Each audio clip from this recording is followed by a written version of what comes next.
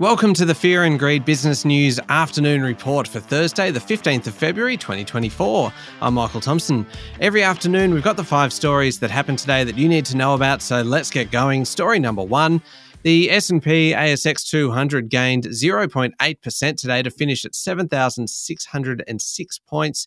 Again, of course, it was earnings results that really dominated the day. Tech stocks did best thanks to a major takeover offer, while real estate and consumer discretionary stocks also outperformed. Energy stocks did worst.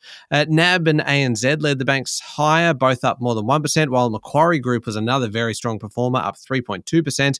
Among the non-reporting stocks, WiseTech Global and James Hardie both did well, while Woodside fell sharply, down 2.8%. Worst on the day, though, were Data3 and Pro Medicus, both down around 13% after reporting half-year results. Best was Altium, which received a $9 billion takeover offer from a Japanese group, with its share price jumping almost 29% today.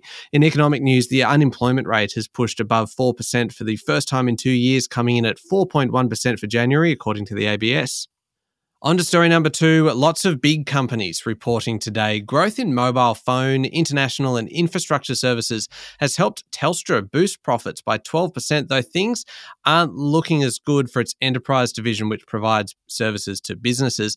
Its shares closed down 2.4% today. Australia's biggest conglomerate, Wesfarmers, announced a 3% jump in earnings, helped by higher sales at Bunnings and Kmart. Its share price was up more than 4.6%. And Australia's leading property group, Goodman, has upgraded full-year earnings, even though a write-down of assets led to a loss for the December half.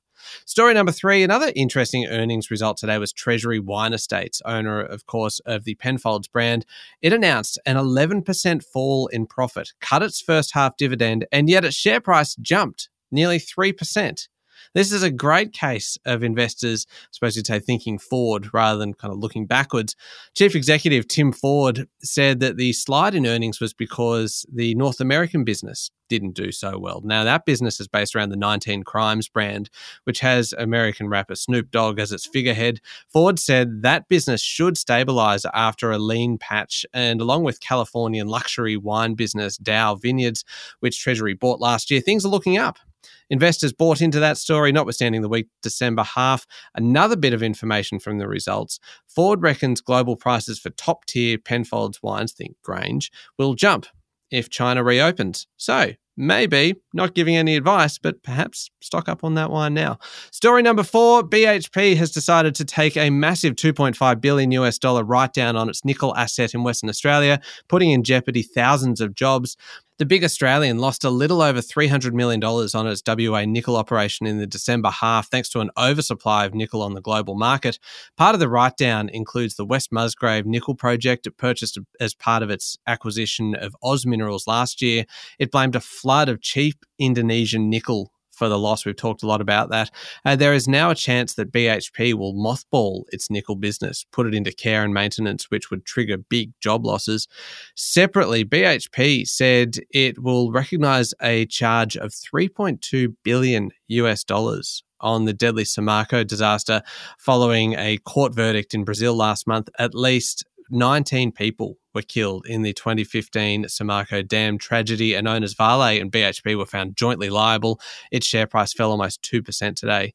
And finally, story number 5, Anthony Albanese, Canadian Prime Minister Justin Trudeau, and New Zealand PM Christopher Luxon have warned that Israel's ground invasion of Rafah in southern Gaza would be, quote, catastrophic, and have called for it to be abandoned. In a joint statement, the heads of government have called for a ceasefire, for Hamas to lay down its arms, and for all hostages to be released to enable a, quote, path towards securing lasting peace for Israelis and Palestinians. The Prime Minister said a military operation into Rafah would be catastrophic, with around 1.5 million Palestinians currently taking refuge in the area, including many Australian, Canadian and New Zealand citizens and their families.